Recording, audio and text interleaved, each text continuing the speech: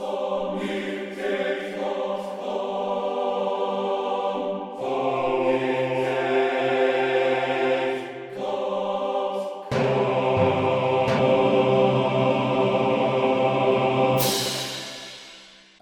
here we go. We're at another Sonic Talk. Welcome to Sonic Talk. This is one, I'm going to call this one Post-Traumatic Messe, because we've just come back from Music Messe.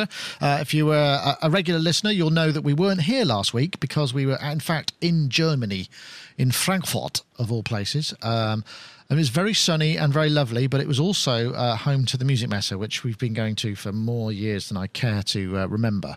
But I want to say welcome back, everybody. Thanks to everybody in the chat room. I've given the chat room a new colour scheme. I've made it sort of white on black with coloured bits. So we'll see how we go on with that. But I thought they probably fancied a bit of decorating, so I've done that. And I've opened the window because the spring's coming in. So because usually I have a light here and it makes me look very yellow. So I thought I'd just mix it up a bit this week.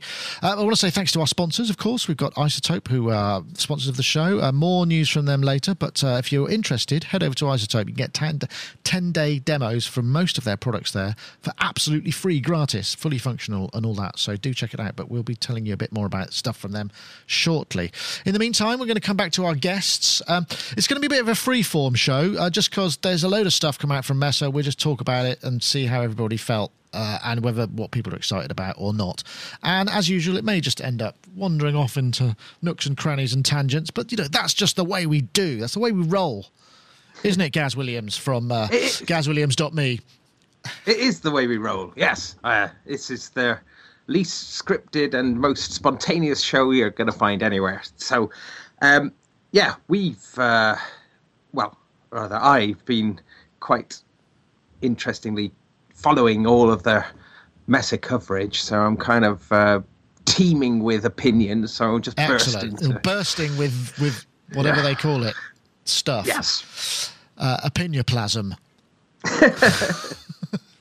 Anyway, Gaz Williams, professional bass player, music technologist, co-host of our randomly periodical Sonic Touch show, which we will hopefully have a few more episodes shortly, but welcome aboard in Bristol, not far away, which is probably why his picture looks so good today. Looking very good, Gaz. That colour scheme, the shirt and the hair are going very well together, I may say so. Must be the influence of your good lady wife. Anyway, and Robbie Bronneman there in Robot Studios, also looking very high definition. Notice I didn't say Robbie Williams this week. I don't know where that came from. That was just an awesome mispronunciation. Freudian. Robbie Williams. Yeah, I have no idea where that was. Anyway, Robbie Bronneman, of course, music composer, music producer, wrote the theme tune, played on the theme tune, starred in the show. Sushi Friday, there he is. And that's on the set of his latest episodes of music making in the studio with your compatriot. How are you doing, Robbie? Doing very well, thanks. Very busy as usual, but that's how I like it. That's the way to be, isn't it? It's all good, yeah. I'm noticing, yes, the modular's looking there resplendent in its monochromatic colours. I know you've, because we talked about it last time. You had your panels normalised. Yeah, exactly. No, I'm loving it, actually. Every time I get a spare hour, I delve in and just start randomly putting stuff everywhere and thinking, I know nothing about this, really. But, it's awesome. That's kind of fun of it. And there is so much more to come, I can assure you. Anyway, that's something we'll talk about once we've come. Anyway, thank you very much, Robbie. And also, Mr. Dave Spears, right there in Synth Central. He's the man. Oh, yeah. If you're wondering where all the analog synths have gone in the world, they're at his house. He's like a synth black hole. Everything is drawn towards it. We've moved into the 80s. Moved into Back to the Future or Forward to the Future? You won't believe this. What's he got? Well, actually, seeing as it's from the 80s, it's light. I can lift it. We approve. Phase Distortion's finest. Robbie will be very pleased. Oh, I love that. Casio, so you get entering phase. I'll show you what I've got. This is my best swag. Nice.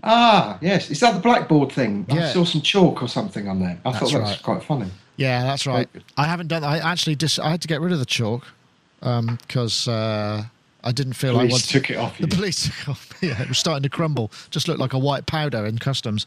Imagine my embarrassment. So, Dave Spears, G4 Software, makers of fine instruments, running a competition at the moment, which because of the Messe, I haven't published the press item. So you've got some sort of imposter type competition going at the moment, right? Do tell. It's only fair. So everybody's been saying to me over the years, why don't you write a book on synthesis? And I've always wanted to do it as a colouring in book. That way I could say, you could buy my book on synthesis if you like and colour it in. So as a kind of laugh, we had some line drawings done of various synths. And actually what's really funny is that everybody here was kind of took a little bit of time out and started kind of shading them in, like really carefully. And some people were just using crayons and pencils and red ink and stuff like that. And it was really funny. We just kind of went, you know what? Why don't we just kind of put this up on the site and have a bit of a competition? So the most abstract, best colouring in thing will be judged by, I think it's Chris's kids, and then that person will win an Imp 2. That is awesome. I tell you what, though, a synth colouring in book. Now, if you're at the restaurant and you take colouring in books to for your kids to play with while the adults talk, a synth one, how cool would that be? That would be. Yeah, we kind of thought it would be a good way of introducing your kids to synths as well. Because see, my kids, my nippers, like, I don't care, Dad, what a synthesizer is, frankly. So we were like, well, actually, if we'd have got her earlier and made her colour stuff in, it would have been really cool. She might have. My daughter's going to do it. Yeah, what? My daughter's going to do it. She's all very excited about doing it. Excellent. Hey. But she was a little bit nonplussed about what the prize was, because she just went, "Hey, what? What's that?" Yeah, we should do it. If a kid wins, we'll send like a bag of sweets or something. That might be cool. We should have meant that. Yeah, that sounds good. What is that thing to your right there? That's the thin black plastic. That. This one. Yeah, what's that? That's new, isn't it? No, it's the AKS. I should have known. I'm working on it. I agreed last night. I can't really say too much about it, but I had a conversation with somebody on the phone who asked me to do something, and I just kind of went, you know what? I've got a trillion things to do. Yes, I'll do it. So that's kind of what I'm doing today. So I will be working while this is going on. Okay, well, don't let's disturb I'll mute you. myself. All right. Multitasking. Anyway, let's get back to the matter in hand. Music Messe, of course. Now, I kind of created a short list of stuff. The thing about Music Messe this year, it was 5 weeks after NAMM. 5 weeks. I was talking to many people at the show, Messe just now, who were saying, I'm still finishing up conversations I started as a result of seeing somebody at NAMM. And I haven't finished, and it's sort of like we're not ready to have a meeting yet because we haven't finished. We haven't decided what we do next. So there's all that going on. There was also, we expected nothing, to be perfectly honest, or very little in terms of releases, just purely because of the time span. Not because we don't from Messe, but it's just there was such a short distance. But in fact, there were a few surprises. I think probably the biggest surprise, the most left field, has got to be the analog. The Wolf, which is the Rhythm Wolf. Yes, I'm going to see if I can find that video. Rhythm Wolf. Yeah, unfortunately, I'll see if I can. I'll play it now. Let me get this here. Unfortunately, I can show you a bit of video of it. Here it is. But what actually happened was, this is what they told. Oops, that's not what you want, is it? Oh. What they told us was that. Akai and an analog drum machine. What's going on? Oh, for goodness sake. Yeah, what is going on? I'll tell you what's going on. It's operator error. Here we go. No, sorry about that. I'm trying to be clever. I was sort of there's so many videos I couldn't put them all on buttons, but let's just zoom up a bit. This is what it looks like. It's a lot of fun. We wanted something where it had a completely unique sound that you could just kind of get weird with it. Open and closed hi-hats that cut each other off, of course. These are actually, they're not samples, they're analog-based hi-hats, sort of like a TR6R6 or a CR78, something like that. And then we also have a bass synth that's a single oscillator bass synth. In performance mode, you can play this like a keyboard, or in step mode, what you do is you hit the pad, and then you can choose a step, and then you just hold the button down on the step, and you'll be able to turn the knob to select. So yeah, he was talking about it. That was Dan Gill, who's the product manager, who said, off camera. I think basically what they told me had happened was the engineers were were working so hard to try and get it ready. They were up half the night and they just plugged it in wrong and blew it up before the show, so it wouldn't make any noise. Whether that's the case or not, or whether they just hadn't voiced it and didn't want to present it when it hadn't been voiced properly, was another matter. But he was saying that he was hoping it was going to sound more kind of like Attack, a bit harder edged, as particularly so it's got a bit more of a kind of vibe to it rather than bibble bobble. But 200 notes, 200. It's actually $200. £159 is listed on Digital Village at the moment. Christ. That's crazy stuff, isn't it? I wonder if it'll sound any good. It does say that it's got two outputs. The two outputs is drums and bass. That's it. So it's not, you can't pan things or do anything like that. But I mean, it's kind of interesting. I mean, it's obviously that they've obviously seen Korg Volca, but the thing that is interesting, it's not so much that it's just it's the fact that another major manufacturer is making something analog. And I did ask them, I said, have you bought this in? Or have you developed it in-house? And they said they developed it in-house, which is a very interesting sign. I don't know, Dave, you were quite keen on the Volca Beats, weren't you? When and they cut the notion of it when it came out. You said you were going to get one. I don't know if you did, but is this something that you might kind of consider as well? You could have a little collection of cheap analog drum machines from the 21st century. Yeah, amazing. I'm still I want to hear the TR8 a lot. But only after you did that frequency sweep on that kick drum. That's kind of, I have to say, that's sort of what sold me on it. But this, really interesting. Blimey, what a complete surprise that was. And the price. Whoa. I know. How can they possibly make it for $200? So, CV gate, MIDI? I believe there is trigger in and out. Okay. There is MIDI also. I mean, blimey, if it sounds half decent, what's not to like? I don't know. I think he said the bass drum was more of an 808 vibe, and did go quite low, and that's what he was kind of keen on. And the snare was a bit snappier than perhaps Volta voices. But I mean, I think they're still tweaking it. But interesting idea. I know, Robbie. I mean, you're very much in the box. Is this just a toy, or can you see it having some value? No, I think it's it's great. There's a bit more kind of a few more cat amongst the pigeons with a few more people doing this stuff. I mean, all the talk. Everyone said, "Oh, analog's too expensive to produce." It's not mass market enough now. Well, I mean, that throws that kind of out of the water, doesn't it? If they can manage to do it, surely other people can manage to do it as well. Yeah, I think that's a very good point. I know, Gaz, it's the sort of thing. I must admit, this it's a very left, but I think Robbie's point is brilliant. That it means, hold on, let's get some more affordable analog, and hopefully we'll talk about some more of that later, because there's a couple of other things that really floated my boat from the show too in the analog world. Yeah, no, it's fantastic. I mean, I am in the market for something like this, so when I saw that, I just thought, well, it's at that sort of price point that you can justify getting that and something else. It's not like it's. I mean, that's amazing. It needs to have a sound, doesn't it? It has to have at least one sound that you go, yeah, that's great. Well, I'm pretty sure it will. I mean, the howl function, I think. I missed that completely. What's that? The howl? It's like a distortion circuit, isn't it? Oh, okay. Yeah, so, right. just the fact that that's built in, I think, is going to mean that you're going to be able to get some pretty cool tones out of it. Did I imagine it, or is there some sort of parameter lock on it as well?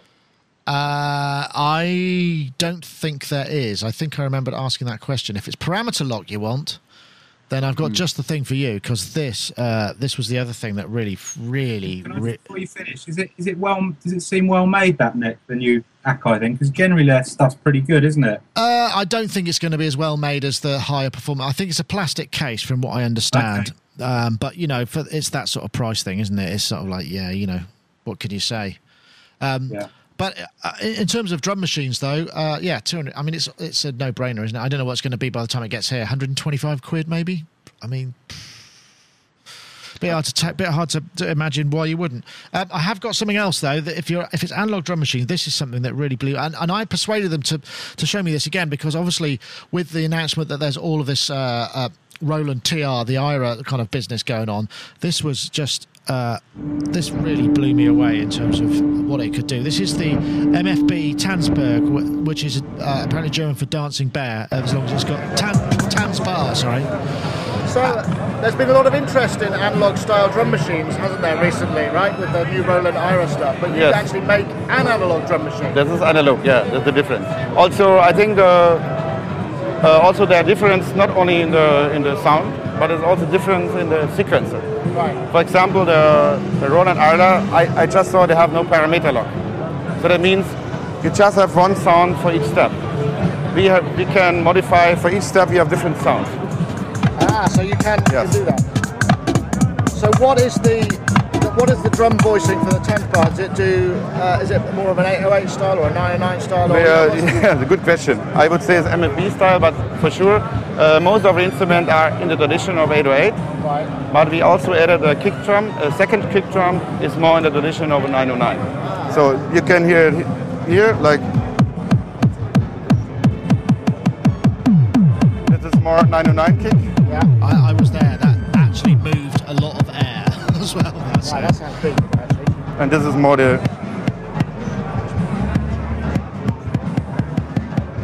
I won't play it all, but that thing, it's a real shame that it's going to cost so much in the US, because, I mean, in the UK and Europe, the TR8 is about 500 quid, 500 quid, between 400 and 500 euros, and that is about 800 and something euros. And it absolutely, and the clap sounds were just brilliant. Stereo with also, it sounded bloody great, I have to say. I mean, there are people in the chat room saying that, you know, perhaps it won't stand up to all that much, but that would be an option if I was looking for an analog drum machine, you know, and I wanted to get something decent. That would be somewhere I'd be going as well. And that really, I don't know if anyone's ever come across any MFB stuff. I know, Robbie, you've been exploring sort of modular analog. Have you got any of their stuff? I had a couple of their little bits and bobs to begin with when I started, you know, exploring the idea of being able to patch stuff together. You know, they're little miniature things. I mean, certainly those things, they're really good value for what they are. I mean, they're not, those type of units aren't particularly well made. They're very plasticky, you know, with everything surface mounted and stuff. But for people the Nansberg and those kind of tiny little lunchboxes. Yeah.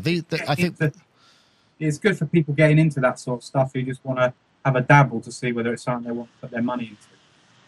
Yeah, no, I did, and I know if you're looking at analog, it's something I would recommend. I know I'm kind of bigging it up a lot, but it just really sort of made me think, wow, it addressed some of the things that I thought was perhaps missing in the IRA stuff with the parameter locking and stuff, and it did in the flesh sounded pretty damn good to me. Well, I mean the analog rhythm. The Electron analog rhythm has set the standard for me, so that's what I'm kind of judging things against, and this seems to hold up quite nicely against that, doesn't it? In terms of, I think that would be fair to say. There's more synthesis, I think, in rhythm. We're getting, incidentally, I think Electron are coming here in a week or two to give us a full demo of that, so stay tuned. Oh, awesome. Yeah. So, I mean, obviously that does kind of lead us quite neatly into their announcement about the Overbridge technology, which I thought, lovely. That's really sold it for me now. That has, with Electron essentially saying that their analog 4, their analog keys and their analog rhythm have all actually got multi-channel audio interfaces built in. That was just announced. So people who have owned these products have just discovered.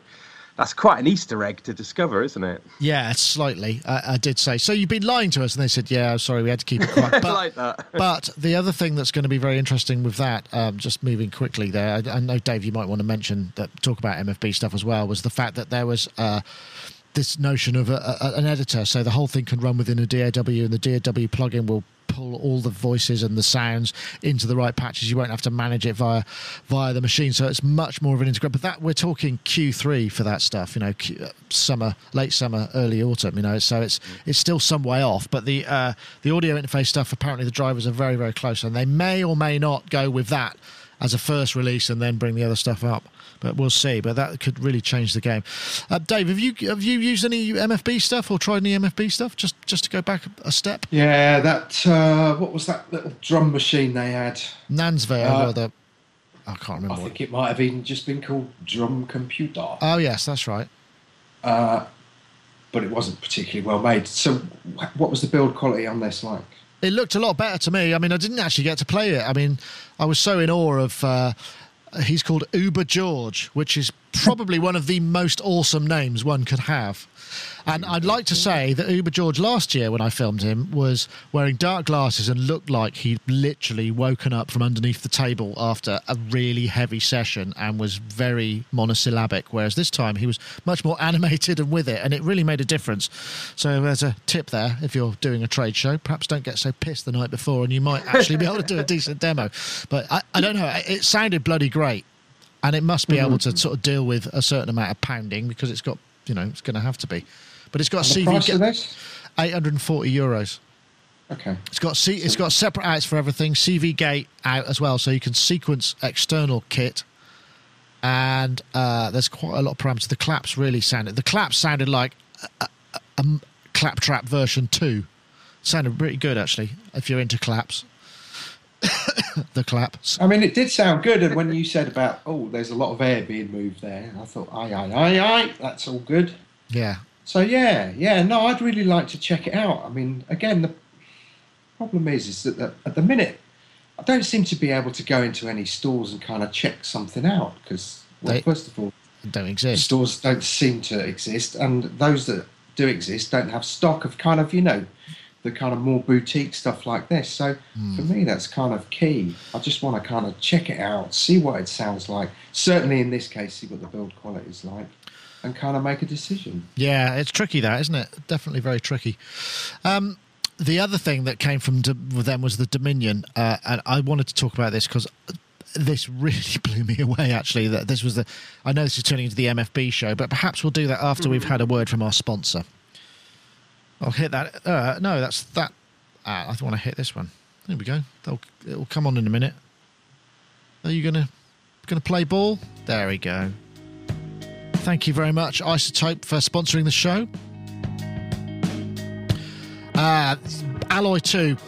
It's basically a fantastic mastering stroke channel strip.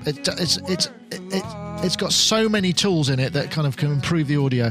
Gives you fast results and a fantastic sound, intuitive workflow. You get 6 powerful tools: EQ, Dynamics, Exciter, de-esser, Transient Shaper, and Limiter. I mean, myself, I've used it a lot on video soundtracks when I've needed to sweeten up stuff or repair vocals that are recorded in certain places. It really does help. Over 250 presets, 0 latency performance, so you can hear results instantly. Multi-band Transient Shaper, make a kick drum less boomy, for instance, or more snap to a snare.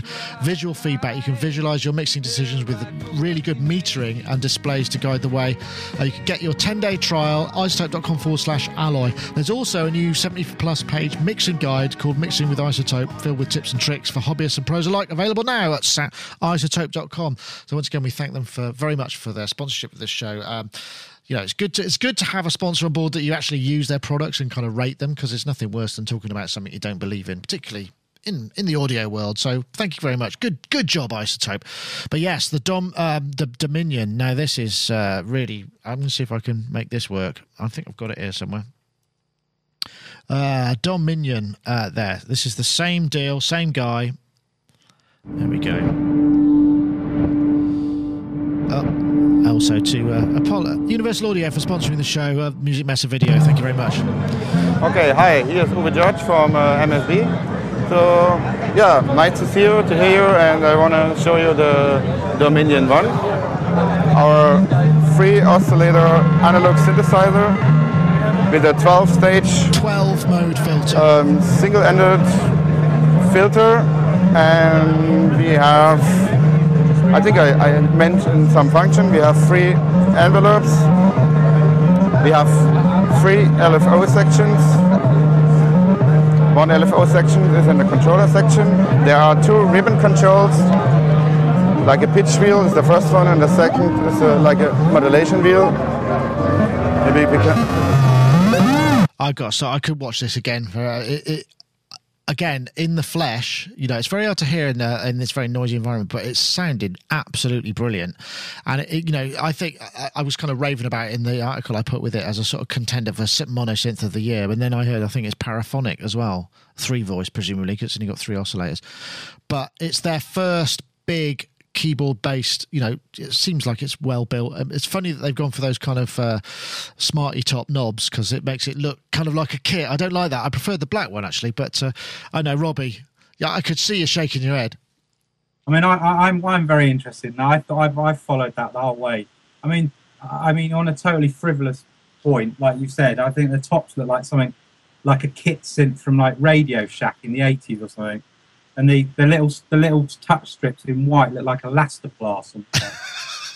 Apart from that, it sounds amazing. I just think that company could just do with a little bit more input on the kind of the design aesthetic of stuff. Yeah, no, I think you're right. I mean, if they can make enough of these things, this thing, again, you know, when you consider it's very comparable in price in Europe to the Sub 37, basically. But in my opinion, from what I've seen there, that seems to, it's, you know, in terms of synthesis and just general, you know, pulse width modulation on all waves, on all oscillators.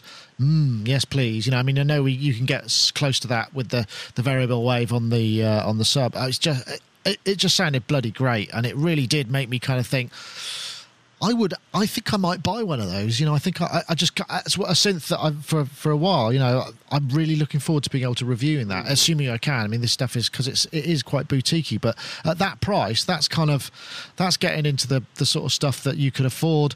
Again, you know, by the time it gets to the US, it's going to be probably closer to $2,000, which is a shame that it gets penalised with the exchange rate. But wow, it just, I don't know. Dave, did you get excited by that, or have you heard it? Yeah, I mean, because it's been in development for quite some time, hasn't it?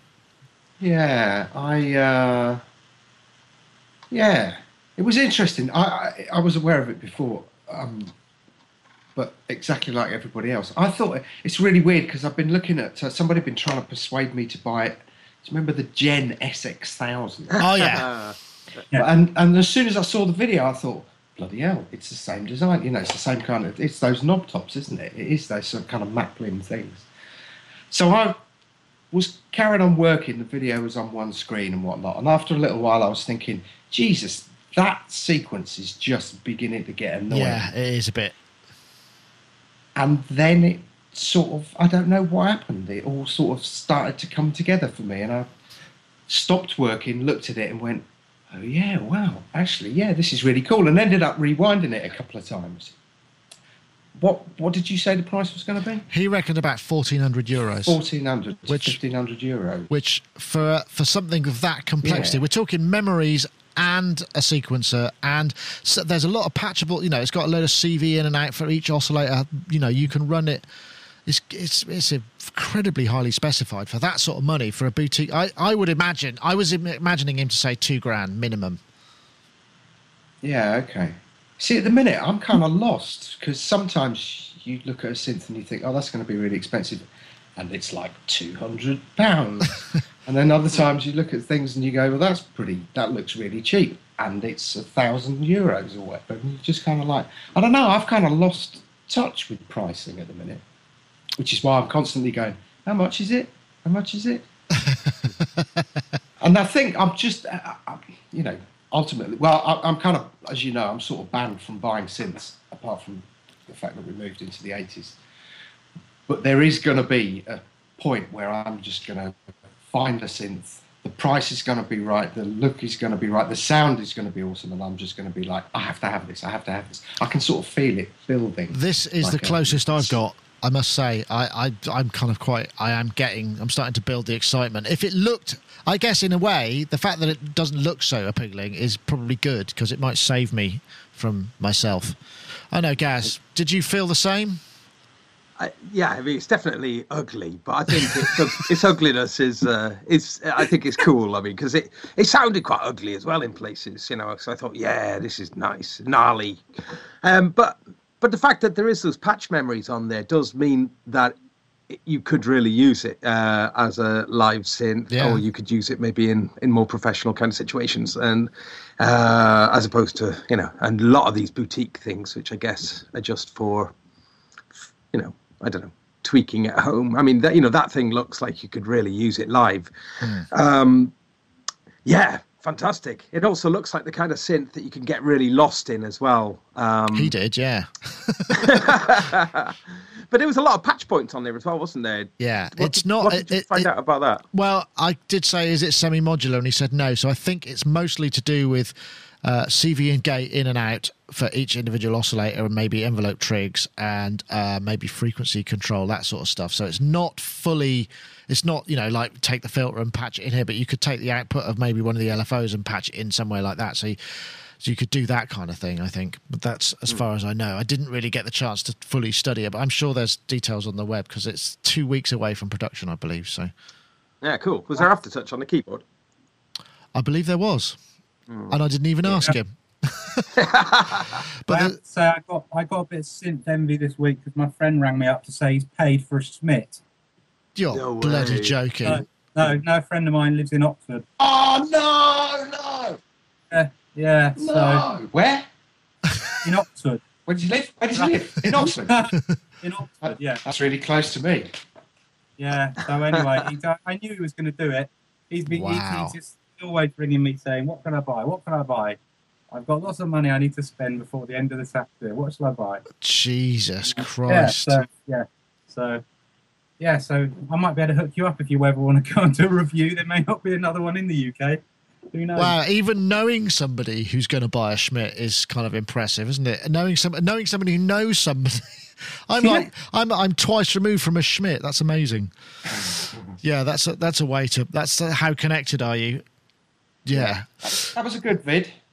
it was. It was. I want to thank Jonathan Miller, who does PR for a number of companies in the UK. I just bumped into him and I was saying, "Oh yeah, we were talking about the Schmidt." And he said, "Oh, this is Dirk. He's done some patch design for the Schmidt," and I was like, "What?" Because I was thinking, what angle can I use to film this synthesizer again? Because it's page view gold, it's just like any excuse. And I thought I can't just film, one of the owners talking about it because they're German, their English isn't that good, my German's non-existent, and it was sort of like, I don't want to just do that. And then this guy showed up and it was very kindly said, "Oh yeah, I'll talk about it," and he was. I think, he wasn't totally prepared, but some of the stuff he said, "Oh, yeah, this goes here," it was just like, wow, that is mind-blowing in terms of what it does. It was great. Anyone who uses the word bastard in a demo is all right by me. And the F-bomb as well. Yeah. No, I was like, I like this guy. He knows how to program a kick-ass synth, and he uses swear words. And he can swear too. Yeah. Yeah, I want to say thanks to Dirk again. Brilliant. I can't pronounce his second name. I couldn't pronounce his first name because when he said it sounded like Derg. And I was thinking, that can't be right. So it was a bit, yes, I'm sorry. And I didn't get a card. I just ran off to go and edit it immediately. I was being too journalistic. So, okay, anybody else? Anybody else got any? I mean, I've got a list that I could just keep going through, but it's not just about me. It's Robbie. I've got one thing that I was really excited about from that show, and it's the new Otto Machines Bim Bam Boom, their new effects processors. Ah, okay. I've got their Biscuit, and I absolutely love it. It's one of my go-to things all the time. Their stuff's just lovely design, really interesting instruments, always thinking outside the box. And I'm very excited. But they're not available to the end of the year. But what is it? What does it do? There's three different processors. Bim Bam Boom. One's like a sort of a distortion compressor type device, and another one does 12-bit delays and reverb and all this sort of thing. So they're kind of like really interesting sound designers, effects processors. Ah, so have they got that sort of audio damage vibe about them?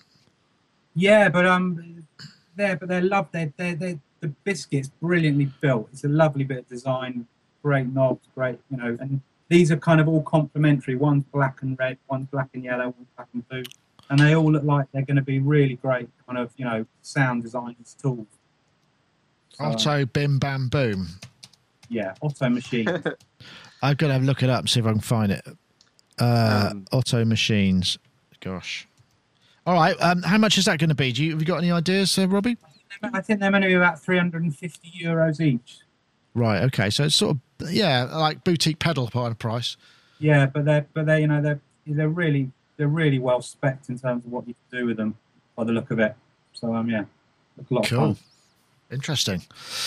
Gaz, you look like you're ready to go. Primed. Well, like the Dualo, the weird like accordion thing, but I really like the guy demonstrating it. That's been one of my favourite product demonstrations I've ever seen. I filmed that and I thought, I actually thought people were just going to laugh at him, but his conviction came across because he was doing those sort of ninja moves, which I was trying not to laugh at when I was there. But interesting. I think I've got that somewhere. That's the thing that looks a bit like an accordion. That's a Dualo. Dualo. Looks like a baby carrier. No, when you got an infant. Baby It's like that sort of thing. It is. Reverse parachute. Let me have a look. I've got it here. I'm trying to. There it is. Well, that's it's that. Yeah, it looks like. There it is.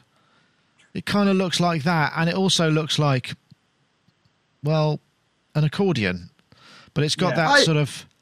Yeah, it's unusual, but it's got built-in audio. It. Sorry, I like it. I'd like it. I think it looks really good. I have to be honest, because I really like that hexagon sort of layout. I think it's there's an iPad app called Musix which uses the same sort of thing, and I think there's a lot of value in it. You know, the thinking in the way is that every note has, rather on a keyboard where every note just has 2 neighbours, every note has 6 neighbours. So you know, I think that hexagon approach is I think it's a lot of validity in it, but. You know, as a product, it's a bit of an odd one. It does out there. Eigenharp springs to mind a little bit, just in terms of it looking a bit like nerdy and a bit odd. But unlike the Eigenharp, I thought it was quite good that the sounds were actually built into it. Yeah. So you know, I thought, yeah, I think we got a hard sell, to be honest, with that product. But I get the impression that if you look at the stuff that's sort of about the company, it's funded by IRCAM, and you know it's got that. And I don't. This seems to be a common theme running through some French industry and technology, that there's a lot of government funding available for sort of artistic type projects, and he's a real boffin. You know, he's like a kind of lecturer, and they've got computer scientists and sort of hardcore mathematicians involved, so they can talk a good grant, I think, if that's not too unkind. But it is an interesting product. I'd like to, if we ever get a chance to review it, I'd love to have a crack at that, because I think, you know, the guy was doing a demonstration. He was doing Get Lucky, wasn't he? Sort of, he was, what did you say, traditional French song. Yes. But I think if you were to use that in really abstract sort of sound designy sort of things, and just maybe it was sample based. That's the thing. So yeah, that was Jules Autrique, who is, here we go, mathematician, multi-instrumentalist, and musical harmony buff. And then there's computer scientist Bruno Verbrugge, and then there's hardware development, who seems to be probably the smart guy, because that's pretty challenging job, and it did seem very well formed. And embedded software development, and founder of the agency. You know, there's tons, and they've basically previous awards. Here we go. They're all there, sort of IRCAM, Centre Pompidou. You know, that's a big bunch of funding right there, I'd say. So good for them.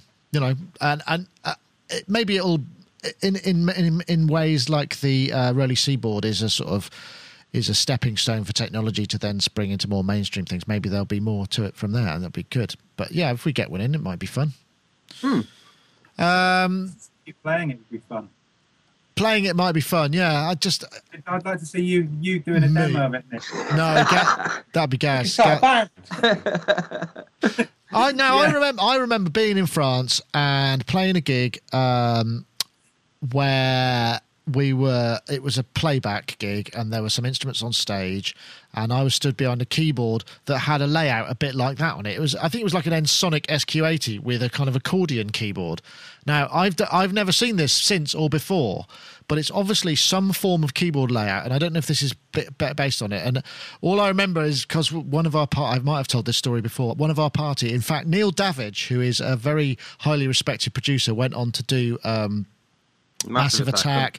You know, he's got an album out now, just really big time at the moment. I've just made contact with him again. Got so pissed. and just totally out of order on the performance. Made a great performance and was sort of strafing this keyboard with a guitar, and it was like, yeah, the fans were going crazy, and it was like brilliant performance. When we came off, it turns out it was actually not higher gear; it was the next band's equipment, and he'd accidentally, inadvertently, it wasn't intentional, caused a bit of a problem. We had a massive Barney with the next band, and none of us could speak French enough to defend ourselves, and so we went and locked ourselves in a dressing room. But anyway. I probably shouldn't have sold that story, poor bloke. But there was a keyboard that looked like an accordion layout keyboard, the buttons, and I've never seen it since. It must have been a sort of particular French modification or something. Interesting. Anything else, Dave? Anything that you kind of knew or heard about?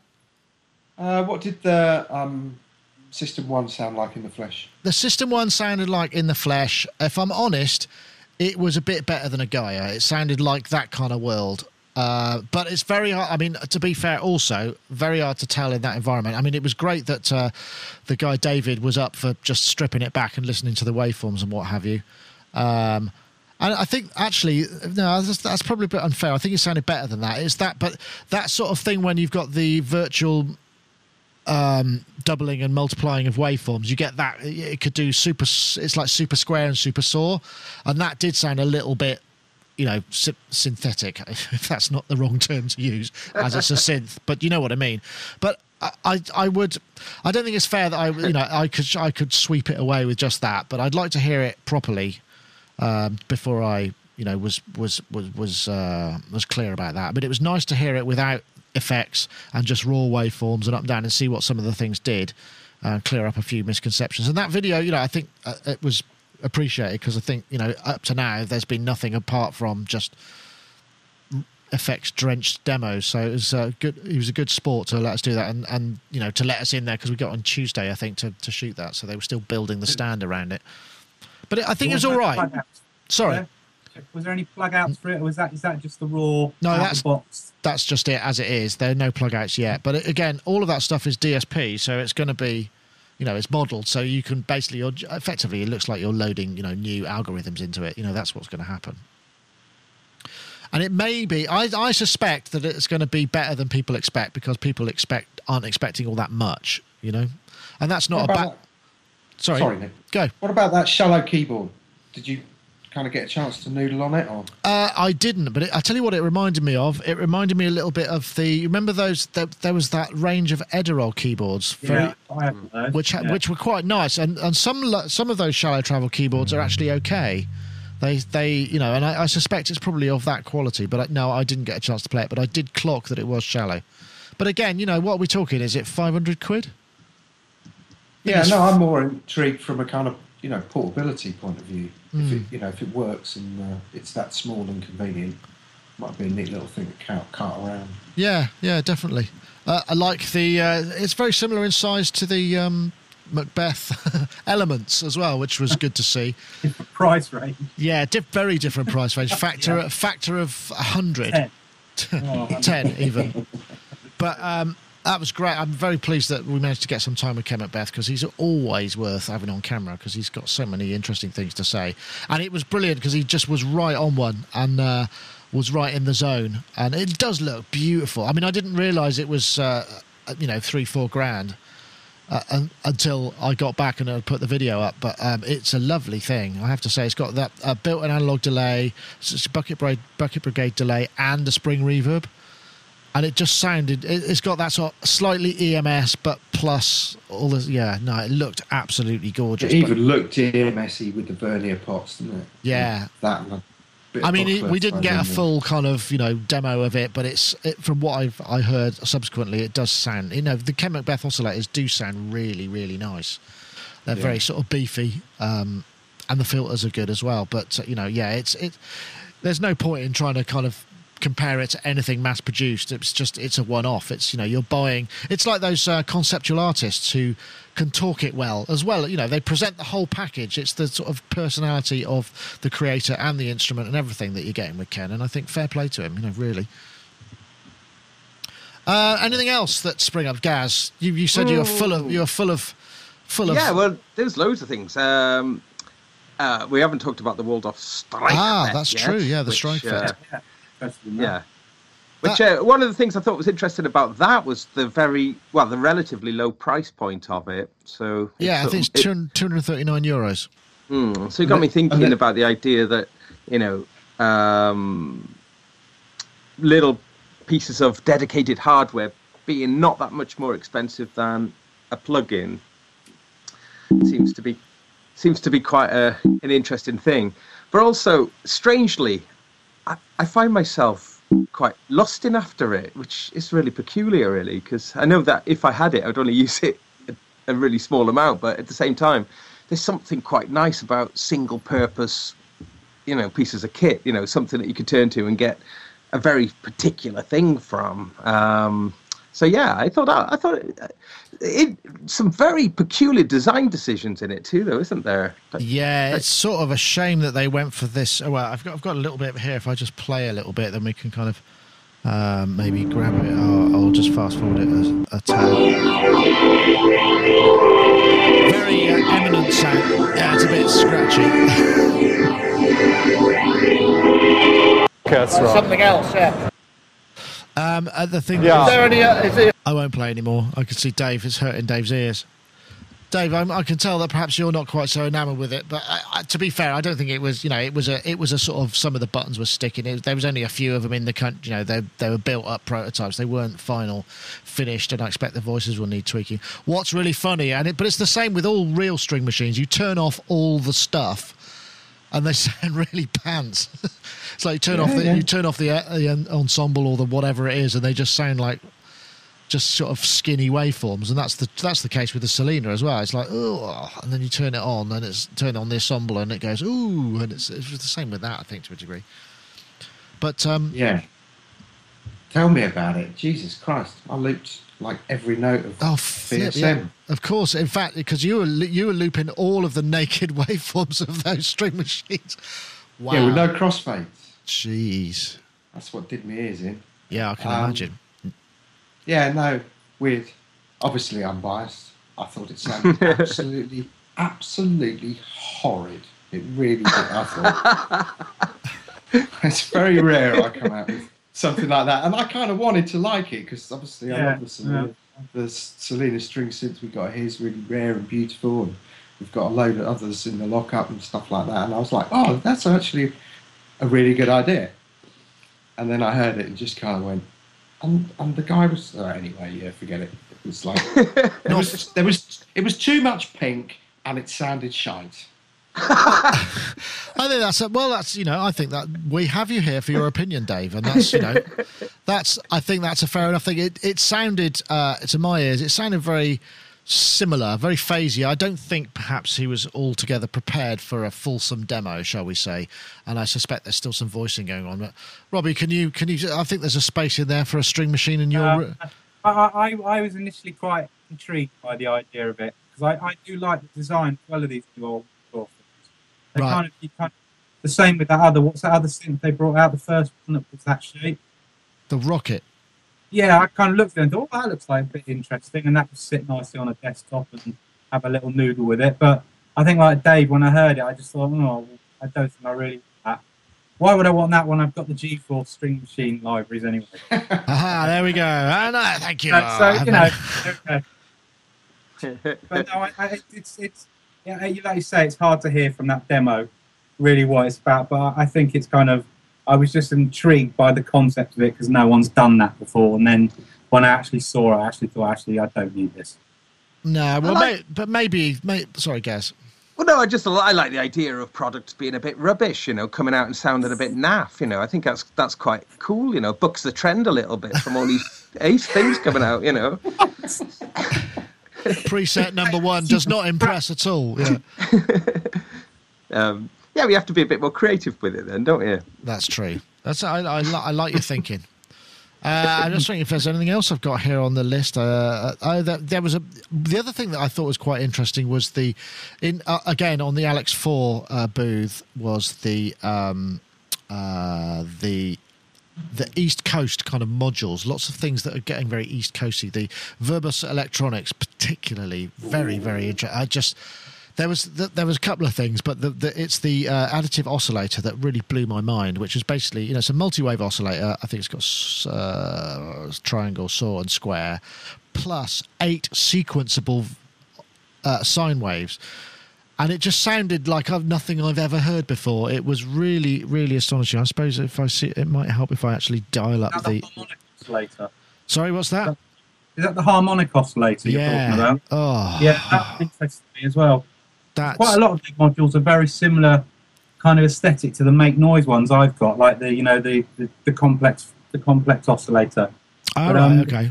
I mean, that one particularly, I thought, even though I've got a vow of no more Eurorack at the moment, that is definitely on my list when I do think about some more.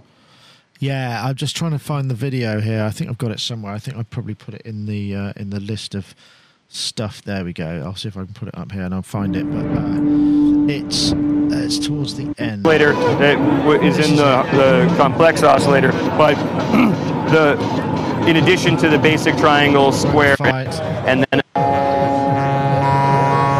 so each harmonic has a slider to control its presence in the mix, a CV in to control that harmonic. So you can modulate individual harmonics as well. Yes, but then also some facilities to mix them together in creative ways that allow it actually to make some sounds that you would associate with an oscillator followed by a filter, but in fact there's no filter, it's just an additive section. And this can do some interesting things that actually can sound like I think it's probably not the most obvious demo there, but actually in the field it was like, ooh, that's really interesting, and it's just a sort of very unusual kind of way. I think it's going to be about $650. It's a premium Eurorack module, but yeah, no, you haven't got anywhere to put it, Dave. You can't have that because you haven't got. I'll find somewhere. You haven't got you haven't got a Eurorack system. No, but I think I've been saying to Chris, like, he should get a Eurorack system and kind of be because Chris thinks he's a lot younger than me, even though he's slightly older. So I'll be the old bugger with the .com, and Chris will be the kind of young, trendy geezer, and then we can kind of go, okay, so what have you done this week? I've been listening to this. It's really cool. I'm a bit of an Instagram fiend, and somebody who I'm friends with on Instagram is Alessandro Cortini, who's been using this. So now that on Instagram you can do those little 14-second videos, he's been doing a few of those, and like every single one I've been like, want, learn more, want more. And then when I heard that, it's just like, yeah, there is nothing not to like about this. It's like a gateway to East Coast. West Coast synthesis. If you're in touch with Alessandro Cortini, tell him to return my emails, because I'm still trying to get an interview sorted out with him, although I guess he's on tour. I'd really like to do that. But anyway, that's another matter. Yeah, I know, like you say, Robbie, their stuff was lovely. There's some other... I mean, it just looks like there's some really... The other guys were the Coma pedals, which were just... Yeah. I just loved it. I just thought it was... I was getting really excited. I don't normally get that excited about modular stuff these days, because often the presenters are very, very inside the electronics, and it makes it not. But somehow it all came together on that day, and it was like, wow, that's the guy who presented the Coma stuff was brilliant, and it's really interesting that CV control delay. I mean, I'm guessing you do that on Mogafocus as well, right? But that just looked like I've got this little Coma Commander, which is a brilliant little box. It does like it's like sort of infrared CV and D-beam. D-beam. What? D-beam. What? It's a D-beam, Robbie. Well, it's not a D-beam. No, how many channels does it? The reason it's not a D-beam is because I've had D-beams on numerous Roland things and never got anything remotely useful out of it. I've had lots of useful things out of that. Is that three? Does it do 3 channels then? Is that the way that it works? Yeah, it does. Yeah, 3 channels. So you can, and are they just positive? They just come out as they are. So they're positive, or do they do either side of 0 control voltage? They do. They're just positive. Yeah. All right. But it's fun. It's fun, you know. I've had more fun with it than a D-Beam. But they've got those on a lot of their pedals as well, haven't they? They put them in, and you can patch them into various parameters. Yeah, it really does look pretty cool. I like the look of that. And for me, the modular stuff was really kind of rocking this year. It really was. And maybe that's partly because there wasn't so much outside of that. But I mean, like I say, we did shoot a lot of guitar stuff as well. On the guitar front, one thing I wanted to mention was the Boss GP10, which is the GK pickup kind of. It's like a mini V guitar system. I think I think that looks really good, and I'm really pleased that Roland isn't abandoning that thing. You know, with them bringing that out shows a commitment to that platform. But the GP10.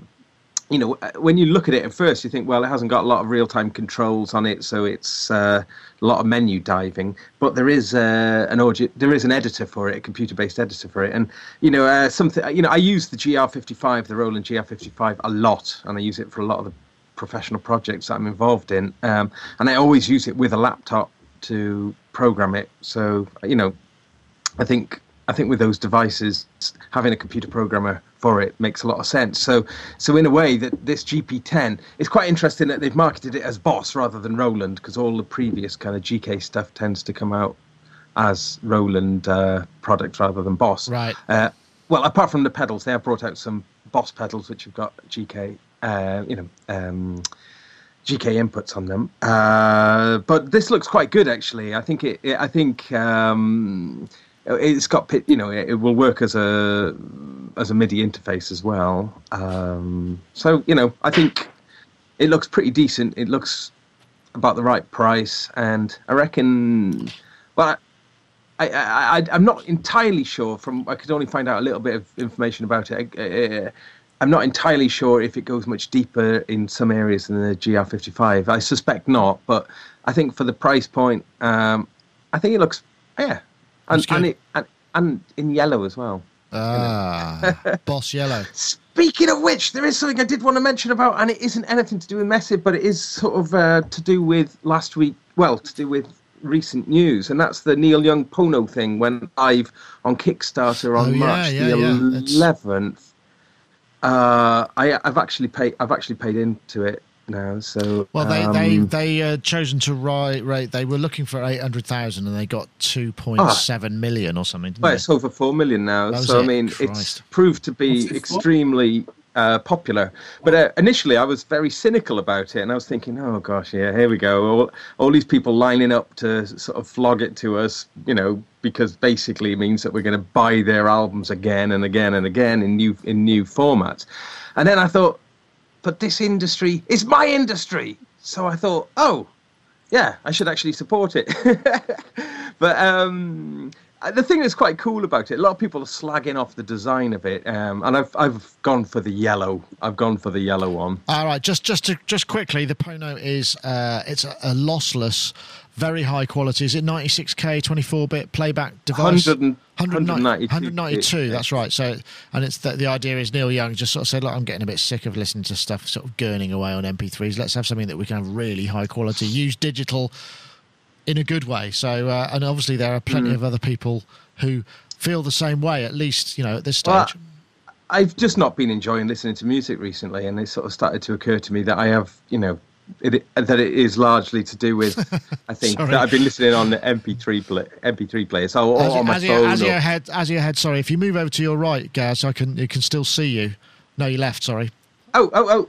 As your head in the chat room said, the old bastard can't possibly hear those high frequencies anyway, which is probably entirely true. Great idea, though. But yeah, I take your point. Well, yeah, I mean, you know, I think it actually does show that there is a lot of desire for a return to hi-fi, which I think is really good. You know, I think we've talked about this before, how there was this continuation of like improvement of hi-fi until convenience won over hi-fi, and then hi-fi deteriorated and convenience won.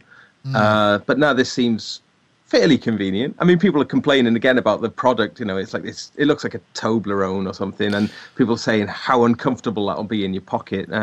But I was thinking, it's still pretty small, really. Yeah, it's still pretty mobile. My Little Pono. Yeah, there's just so many there's so many wordplay. Well, let's see how it happens. I mean, maybe we'll talk about it again. You know, that'll be interesting. But there was one other thing I did want to talk about, which was the you see the SM Pro Audio, and it's not just because they sponsored us at the show, because it didn't, it wasn't much of a package. But the idea was they create these sort of rack mixers with Wi-Fi's routers in them. And, awesome. And so effectively it's got a built-in web server. You can get an 4 mics, 8. So it's a 4 mic, 4 line version, 3 effects sends. There's an 8, a 12, and a 24, which you can, and they're basically rack mount. I'll see if I can find the actual. Let's see, SM Pro Audio. I should have been a bit more prepared, but there's no news, nothing new there, eh? SM Pro Audio, because what's really interesting about this is they've actually created a web server inside it that provides the interface. So you don't need any specific app. You just need something that will, here we go, that's something that will allow you to play a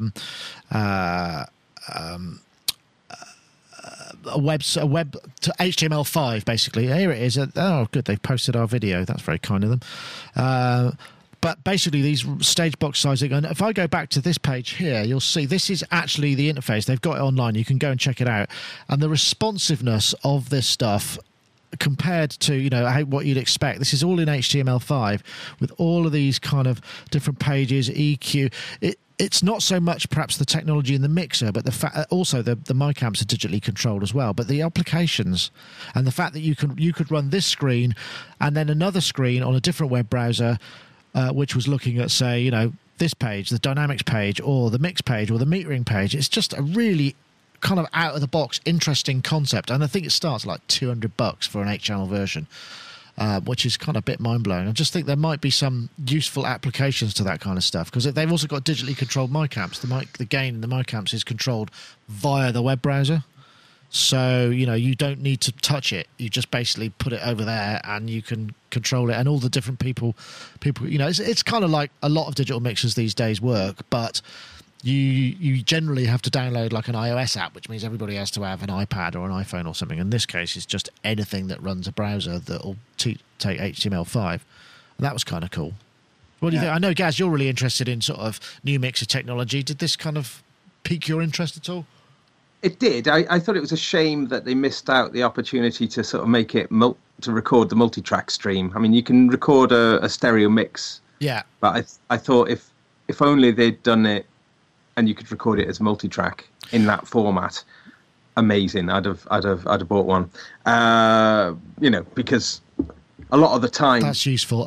But to be fair, they're not all the models, but the larger channel count models have got Ethernet cable on them, and there's no. I did say, does it stream audio down the Ethernet cable so you can record it on an external device? And he went, not at the moment. It might well happen in the future, but yeah.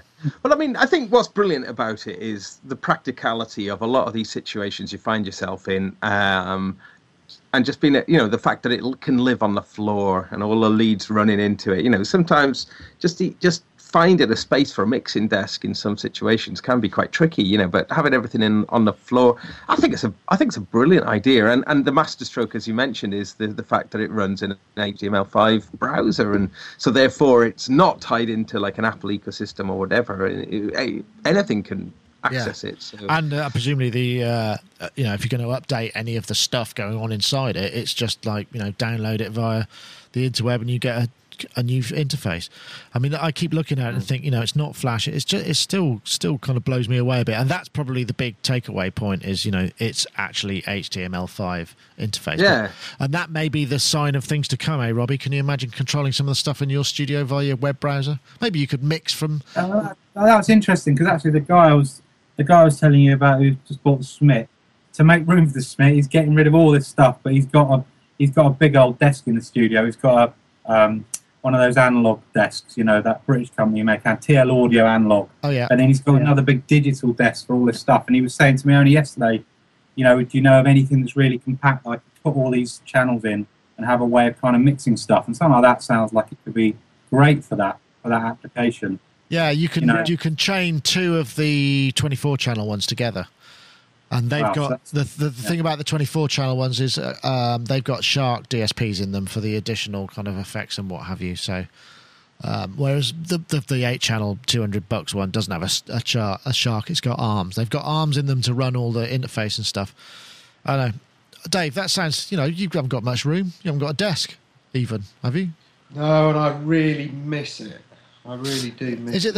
Is it because of the center point being the center point of the studio?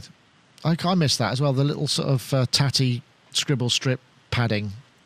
Yeah, and the fact that you can get it's because it's tactile, it's hands-on. You can get creative and you can do all sorts of weird things. Who was I talking to? Oh, I think it was a mate the other day. And I've got a feeling it was a desk designed by Don Buckler, and he was saying it was just completely mental because it was all arse about face, and you had to kind of really think about it. But actually, if you didn't think, you just kind of did. And everything after a while, even though you didn't really know what you were doing, and this is Andy, who's a front of house engineer, he just really enjoyed that whole process, that whole workflow, and I really do miss my desk. It's but the HTML5 aspect of this is quite intriguing. Really. It is. No, I mean, I can't think of anybody who's done stuff that advanced yet, and so they're very.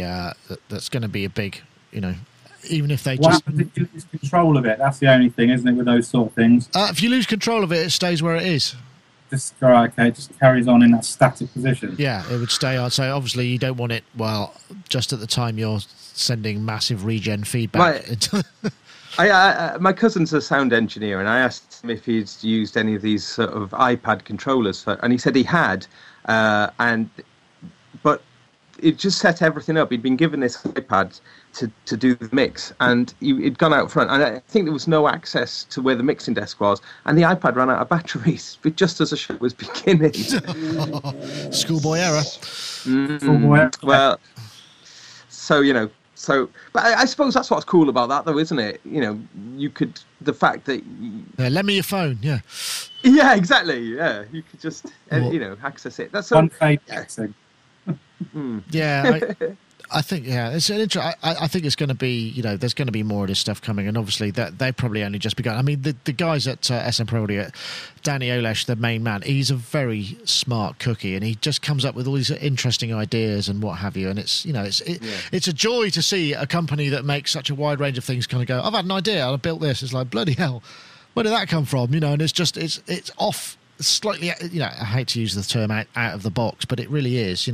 And it's encouraging, and I hope they sell bucket loads of them because it's good that companies like that are still going when you consider what happens to ones that become corporatized. That was, of course, one of the other big talks at Messe is, what's the sense of the industry? Is everybody how's everybody, who's going to buy Pro Tools, all of that kind of stuff, because it does very much seem like that's going to have to be on the cards. And I was, talking to people behind the scenes, saying, one of the big problems that Avid face is really more a question of making sure that that the sharks don't move in and just strip the company and not caring about any of the brands, which can happen when you're listed or delisted or certainly floated, and so it all just goes away. You want to make sure it gets sent to a safe pair of hands to keep the brand going. Really, that's what you'd hope.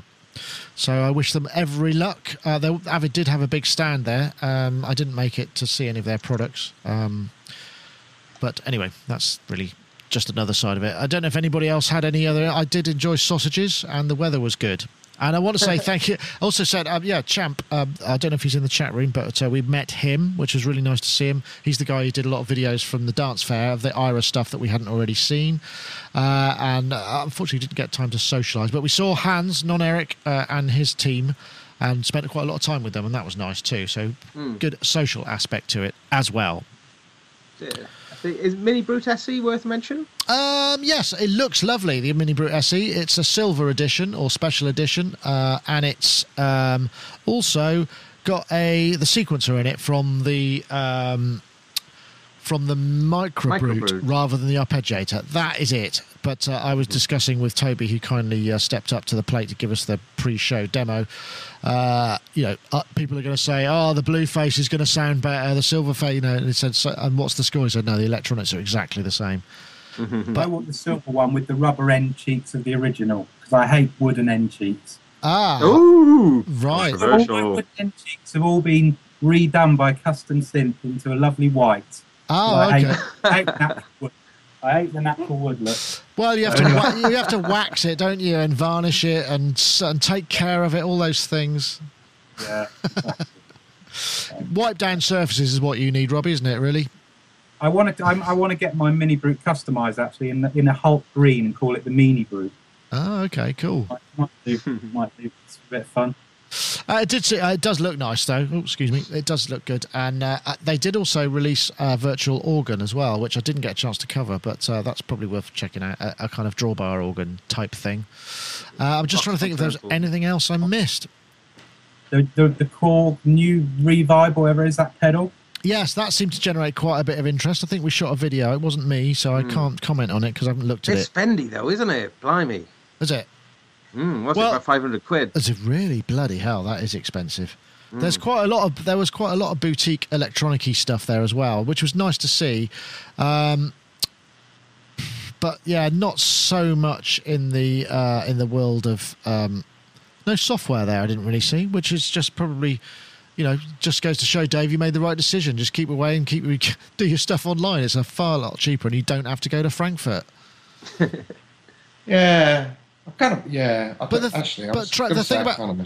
thing about trade shows is I was talking to a certain Scottish gentleman earlier this morning who you know as well, as saying the thing about trade shows is you get things that just happen. Yes, okay, it might not be worth it from a purely business point of view, but you miss those kind of happy accidents and meeting people. Like, for instance, I met somebody on the plane on the way back who was a good contact, and I've met, it's those sort of things that you don't get from not going, I suppose, isn't it? Yeah. But it's expensive. Our next year is just completely mapped out. Well, it's not even, I was trying to work out the last time I went, and I've got a feeling it's when we found that hotel that had just opened and it was a reasonable price and all the rest of it. And then I was explaining, and then, of course, the following year, it wasn't a new hotel, so they kind of put the price up massively. And I was explaining I used to stay at the Novotel where the Roland guys all stayed. And I did that for 10 years, and it was completely affordable, and then all of a sudden it just went nuts. 180 euros a night. Yeah, it's kind of mad, really. Kind of mad. I don't know. Yeah, I sort of one day I'll go, but honestly, at the minute we've got the next year mapped out for us, and it's just actually I don't want. I've kind of got this inability to say no to people. So when people go, "Oh, can you do this?" I'm like, "Oh yeah, I can do that." And then I kind of think, why did I just say that I can do that? And then, so in a way, I don't want to be put in a position where I've had a few drinks and somebody goes, can we do this? Because I know what I'll do. I'll just go, yeah. We found an apartment where we stay, Sleep 6, 250 euros a night. So that's the way to do it, I think, in the future, because hotels there are about 200 euros for a twin room. So it's just outrageous, I tell you. I'm trying to think whether or not there's anything else we need to cover. I think we've kind of pretty much covered everything. We did that was Strike Vet. Tell you what I have bought. I don't think this is anything to do with Mesa at all, but I've bought a load of these. These are little. The Ditto X2s. Yeah, and then we've got a few of the small ones. In fact, we've got more small ones than this one. They're really good fun. I went to a mate's place. He's a guitarist, right? And he sort of went, "Oh, they're really handy for, if I don't really want to play the song more than once, because if it's a boring song." Weirdly enough, he started with a Radiohead track, so he just kind of played it, and then hit the button and hit the loop thing, and then went off and kind of played this solo on another one, and then kind of made a load of effects and stuff like that, and hit another one. He had 3 or 4, and I went, "I think that's a great idea for synths." So we've got them plumbed into quite a few synths, and it's weird noises and effects and stuff like that. You can get some pretty trippy things. Anyway, they're cheap. Yeah. And they're also sponsoring our AMP section, so thank you very much to them and to you. But yes, I still want to get the analog. I want to get the Strymon El Capitan. That's the one I want. I've got the Flashback 4, the TC one. It's great.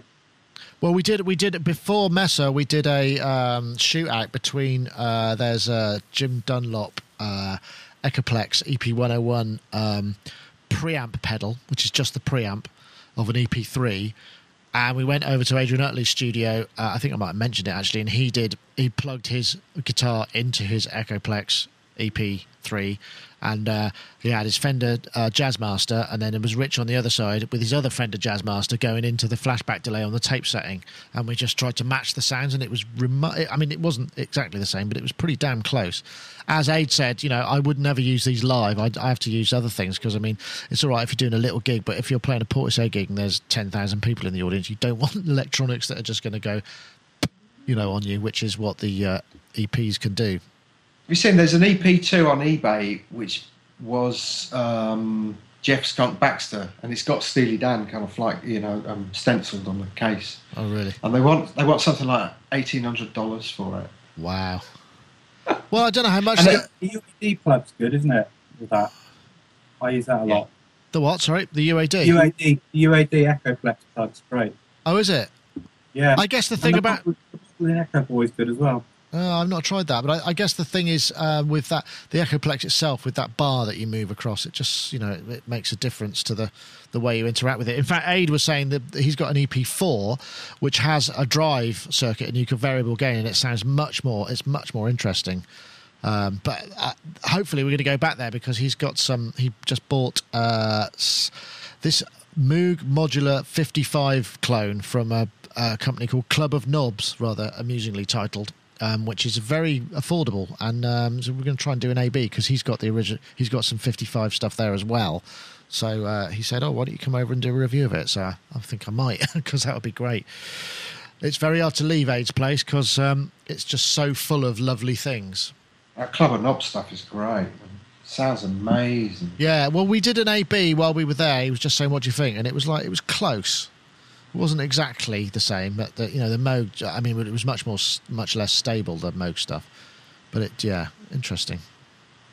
It's a weird name, though, isn't it? It's a very it's one of those. I suppose if it was Knob Club, it would be even worse, though, wouldn't it? It's one of those things where the words are in a slightly different order because they're, because it's taken from a sort of the syntax of German language or the French language or whatever. So at least it's not that. What I want is a synth. I said to Chris, let's do a hardware synth and let's call it Knob Jockey. Doesn't have to be hardware for that. What sort of Easter eggs would you put in that one? Anyway, don't answer that.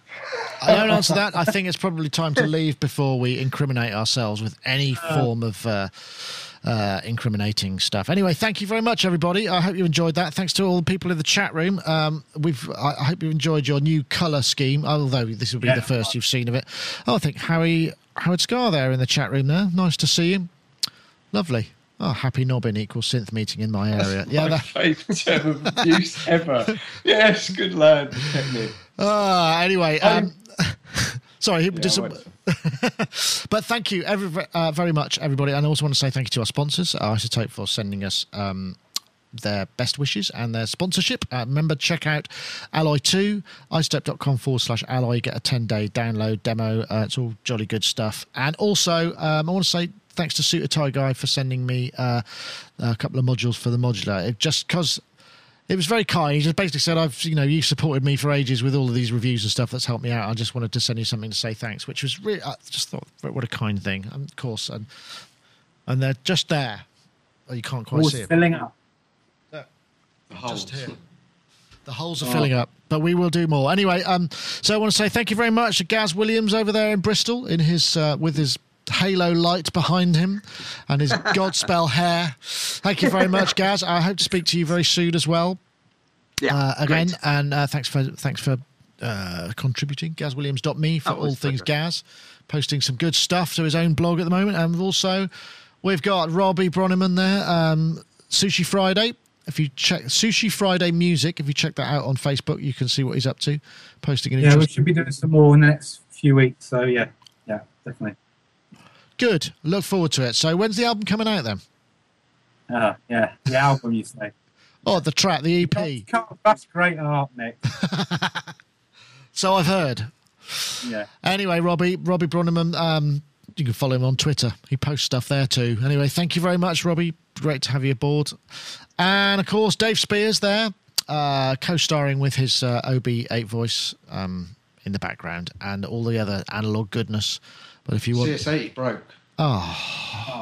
What happened? Well, one half of it's not well. Just- It's just a voice trigger thing. It's got a hanging note on one card. That's just And it's a bit tedious, isn't it? Because like normally, if it was a small keyboard, you just pick it up and take it to the menders. Whereas this, it's just like that's never leaving this room. Because seriously, we both Chris and I did our backs in the last time, and it's like maybe we should like buy some lighter stuff. Anyway, Yeah. I didn't say that publicly. anyway. And Roland Gaia's nice and light. Oh yeah. Well, this Casio CZ1000 is really light. It certainly is. Oh, that's true. Anyway, I've got the guy, he's called Dusty Miller, and he's coming down from Yamaha to fix this. But he's the guy who used to look after Vangelis's Oh, CS80s wow. in the 70s. And I think he's about sort of 60 and stuff like that. So he said, I'll show you how to sort a few things out, tune it as well. Because I can't imagine there'll be much gassing in that particular meeting, Dave, can you? that'd be really good. In fact, I said to him, do you fancy coming on a Wednesday afternoon? Anyway. Awesome. CS80s for life, not just for Christmas, as they say. Very it's good. true. Yeah, that's right. Yeah. And it's CS80 is for a service contract, not just for an eBay purchase. Yeah. Yeah. Anyway, folks, thank you very much, everybody, and thank you very much. Coming up on Sonic, what's happening next week? I've got Casio PX5X is going to get a bit of a workout. I'm going to review that. So hopefully that'll be done soon. I've got a few other things coming up. And yes, anyway, thank you very much. I'm going to press fade to black and then it'll all stop and everything. Bye.